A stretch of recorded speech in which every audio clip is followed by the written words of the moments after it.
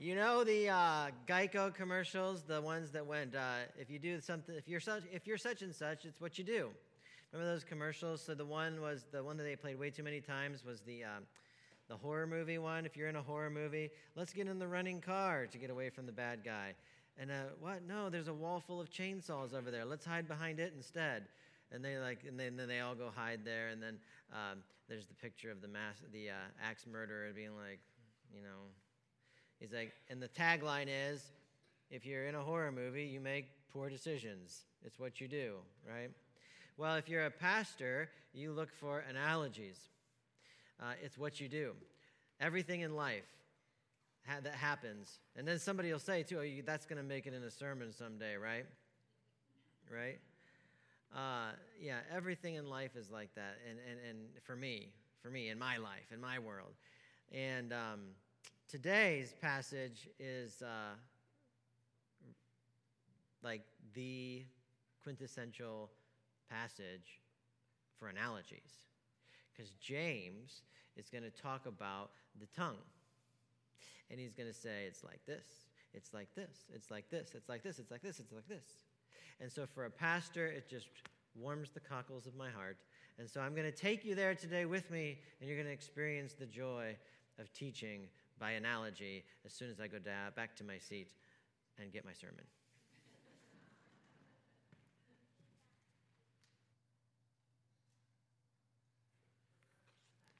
Maybe it wasn't Diane. It wasn't Diane. Maybe it was me. Diane, I repent. If I took it down there myself, I repent. But it has happened before where the prayer person sneakily walks away with more papers than he came up here with.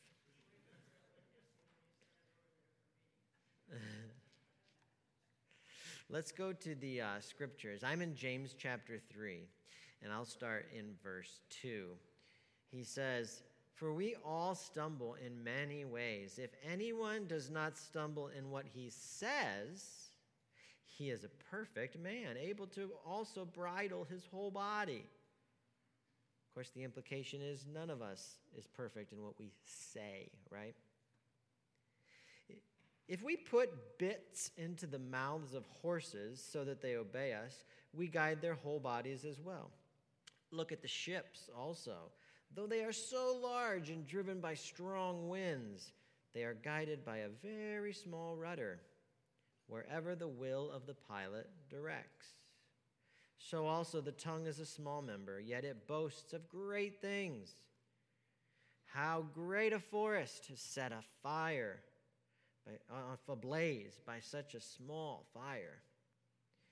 And the tongue is a fire, a world of unrighteousness. The tongue is set among our members, staining the whole body, setting on fire the entire course of life, and set on fire by hell. For every kind of beast and bird, of reptile and sea creature can be tamed and has been tamed by mankind, but no human being can tame the tongue. It is a restless evil, full of deadly poison. With it we bless our Lord and Father, and with it we curse those who are made in the likeness of God.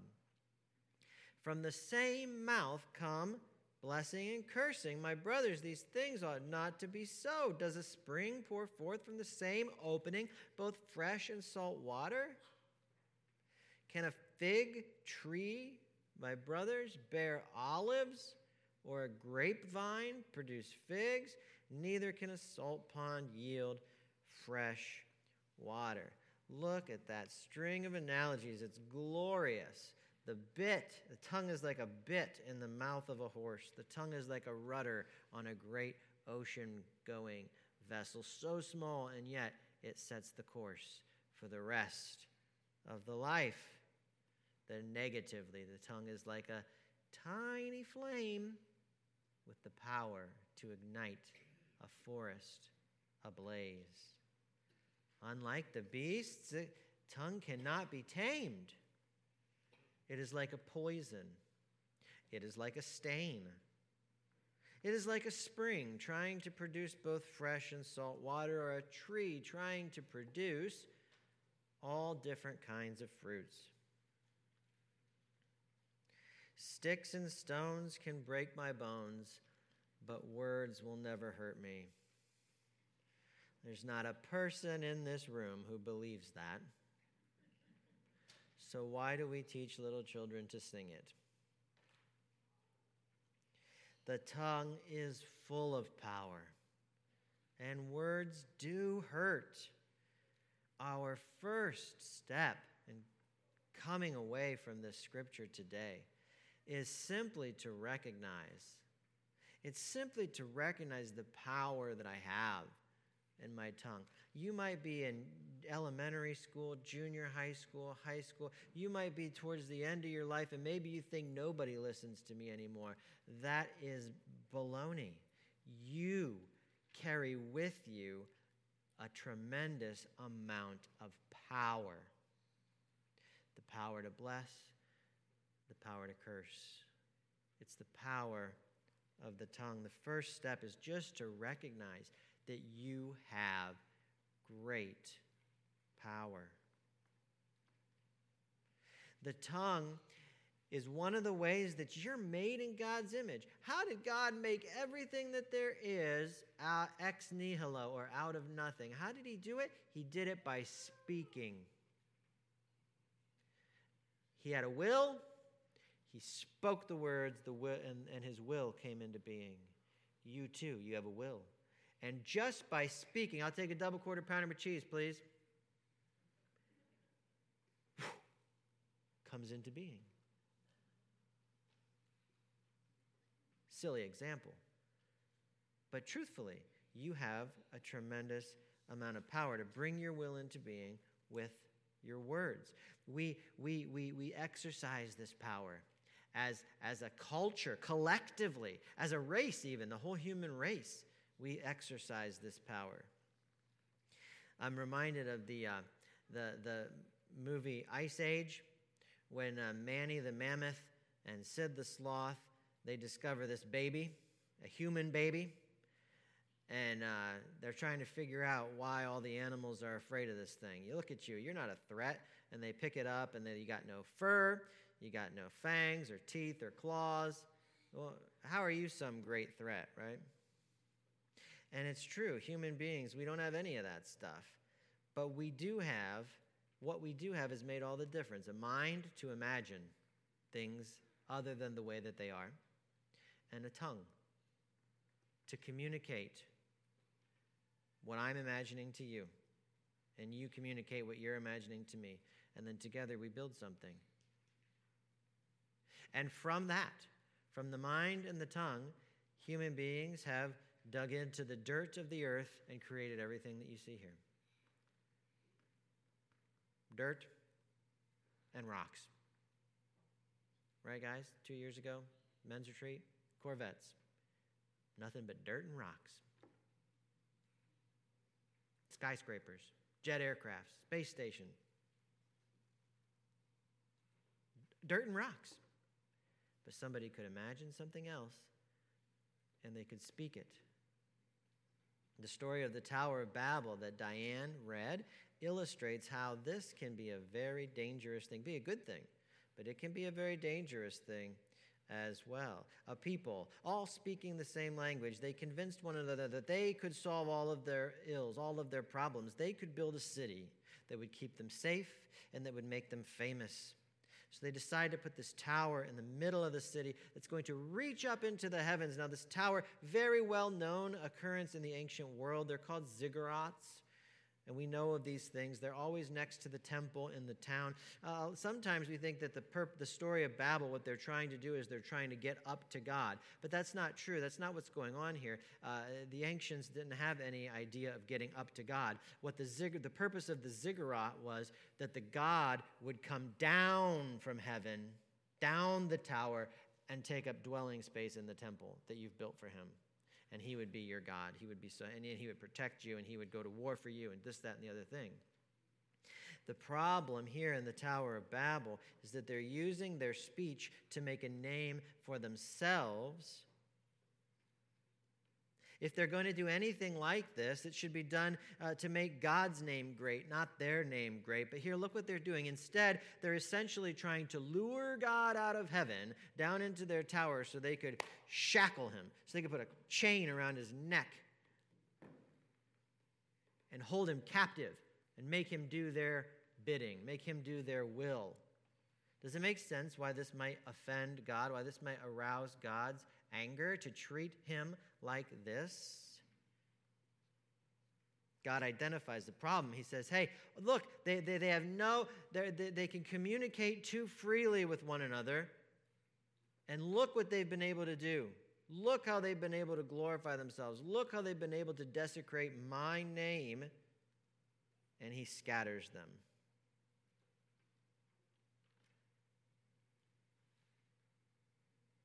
So step 2, I reckon, would be to recognize, we've recognized that you have power.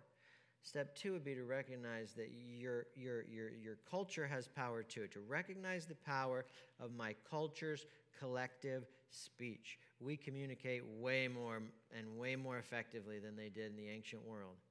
And we're doing far greater damage, or far greater, I say, what's a good word for it? Desecration to the name of God in our culture today.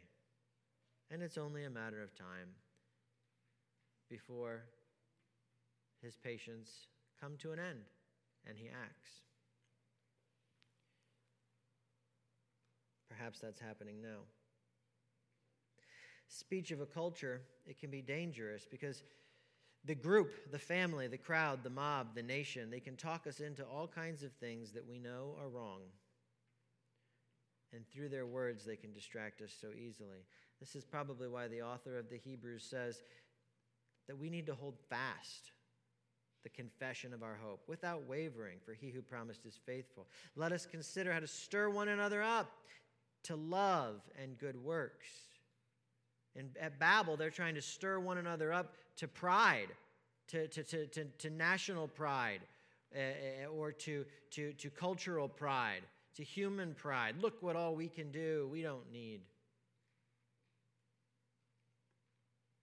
to submit to God. The writer of the Hebrews says, look, you stir one another up to good works and love. And to do this, you don't neglect meeting together, but encouraging one another all the more as you see the day drawing near. I lament that the church is gathering all the less, fewer and fewer times a week as we fill our schedules up with other pursuits. Well, the speech of an individual can be dangerous too. And the problem is not the tongue per se, because James says the tongue has the power for some good stuff. You can steer an ocean-going vessel. I mean, that's a proper use of power, right? He says if anyone doesn't stumble in what he says, he's a perfect man.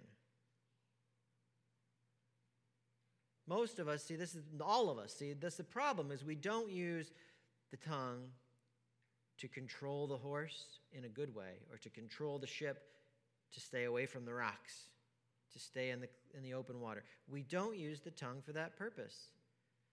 Everything always goes sideways the more we speak. Given this tool of great, great power, we don't use it to bless, to calm, to give peace. Just think, the term sins of omission and sins of commission?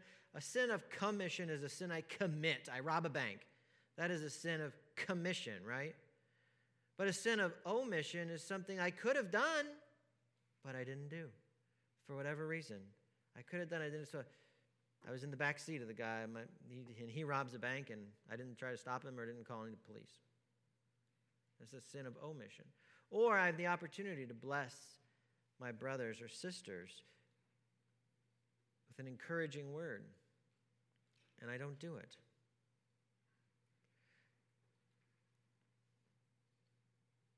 James says because of this tendency, we're using our tongue for bad purposes to hurt people, and we're not using our tongue to bless people. it's like a flame. It becomes a flame. And now in the ancient world, there were very few things more scary than a flame, than fire. Maybe the open sea. But most people wouldn't go out on the open sea. See, they didn't know what was it. It's dark. People died out there. The sea was terrifying to them. But most people didn't go out on the sea, but they did know what fire was. And in the ancient world, you didn't have any government saying, make sure your curtains are flame retardant, make sure you got so many fire extinguishers per square feet. There's no fire department that's going to come running. Once a fire got started, there was nothing they could do but get out of the house and then watch their house burn. Sometimes watch the whole city burn. The city of Jericho was burnt to the ground. Archaeologists discover evidence to it. Digging down, they find a whole layer of the city still has the residue of ancient fires around it. James says that's what a tongue is like. That's what a tongue is like. It lights an unquenchable fire. So I suppose step 3 would be to recognize the damage that my tongue has caused. First, I've seen the power that my tongue has. Then I see collectively the power that my culture's speech has to convince me of things that are not true or to distract me. Sometimes my culture just chirps so much at me. Care about this, care about this, care about this, care about this, care about this, that I end up listening to it, and what am I not doing? I'm not putting God first. My culture said, well, step 3 is to recognize that my own tongue, personally, has caused a great deal of damage. And now maybe at this point, maybe you have your next step figured out. Maybe that you need to make a sincere apology to someone. Maybe you have hurt someone with your speech. If you'll say you're sorry to God, but not to your brother or mother or daughter, are you really sorry? Have you really repented?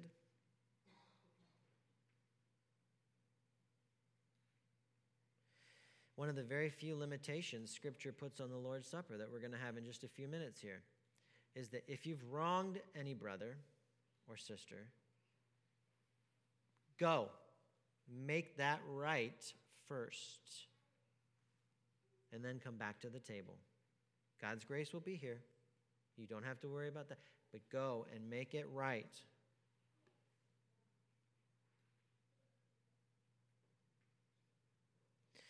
Maybe there are fires still burning in your relationships.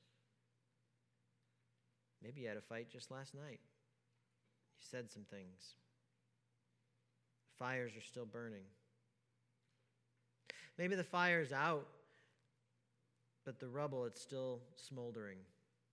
The damage has been done and it's just awkward. Or maybe the fire happened so long ago, but you know what? Nobody's ever bothered to revisit the scene of the fire and to begin to rebuild something. It's just been left. That relationship has just been left as a wasteland.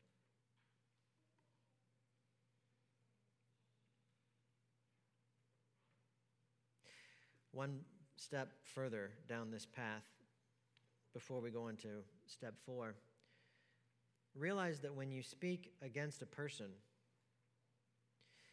you have actually done violence to God himself. When you speak against a person, and what I mean is, cursing words, you are a fool. What Jesus says. You who say to your brother, you fool, are in danger of the fires of hell. When you declare a precious, miraculous masterpiece of God, then that is any human being. When you declare them to be subhuman or worth less, you're doing violence to God himself. And in a way, you're think back to the power that you have, and you're bringing on a spiritual level. I'm not talking interpersonal level now.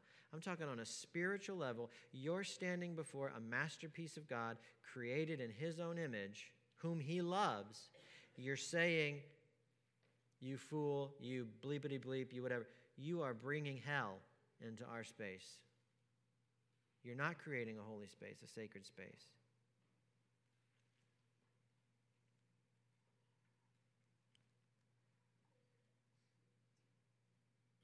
Well, the best part about God's grace is that even when we've burned our relationships to the ground, He is still able to rebuild them. He is still able to bring healing, to create something new. Now, what if you're the person, I've kind of been a little hard on you for a minute here. What if you're the person who's been on the receiving end of really hurtful, wicked words?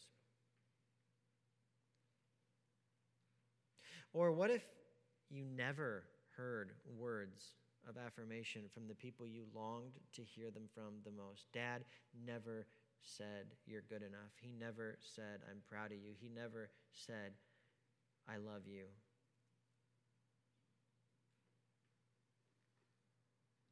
Dads and grandpas, say those words. Say those words to your wives, to your kids, to your grandkids. It's not enough that, oh, they know I love them. They need to hear the words. And they might not have you tomorrow. Say the words today. But what if this is you? Maybe dad or grandpa is already gone and he said some hurtful things to you. Or just never said what you needed to hear. Words of encouragement. Well, you're not without hope. What I want you to do is to replace what others have said with what God has said.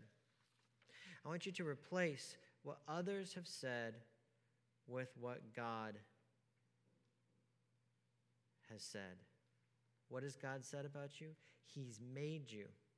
And the people who would judge you in this world, they don't get to judge. They don't get to say if you're good enough, if you're worthy of love. Only God gets to determine your worth. And what does God say about you? Oh, He sees your brokenness. He knows how many times you've rebelled against Him and done bad things and said bad things. He knows more than you do.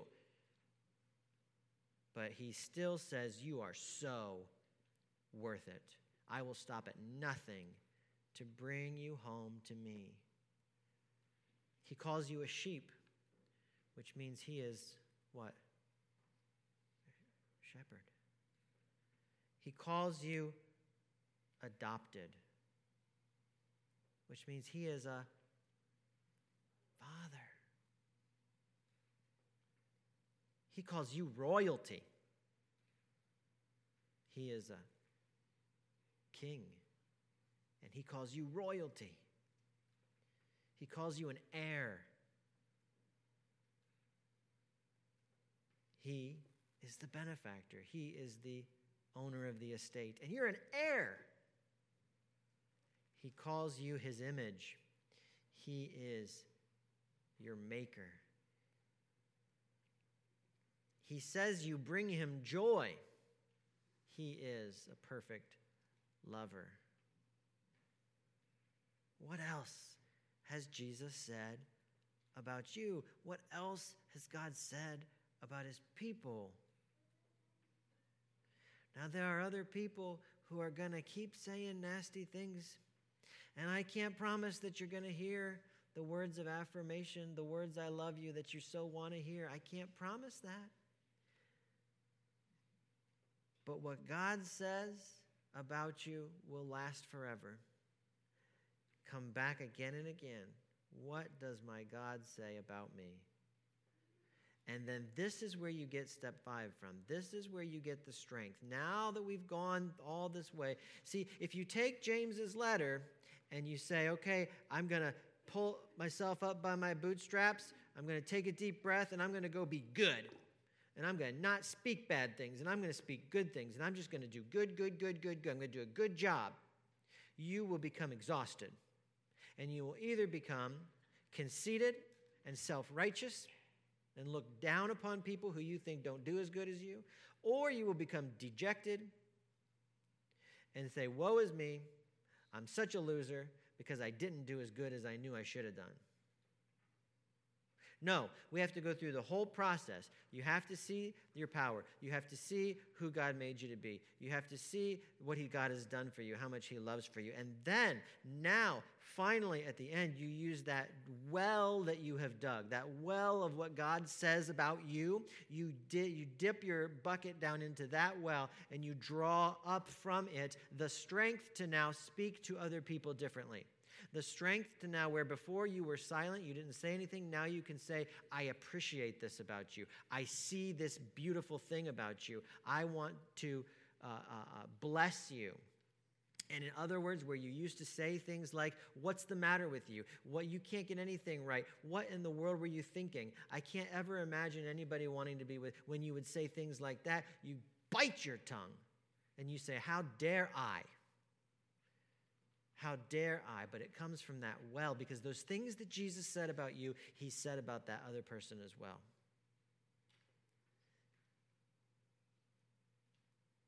And this is how we change.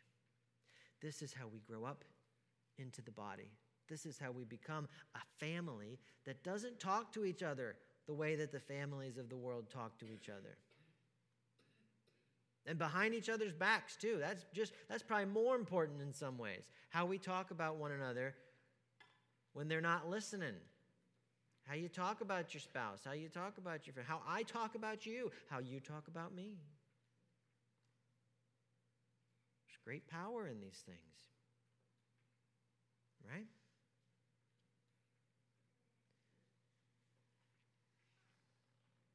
But this is how change begins.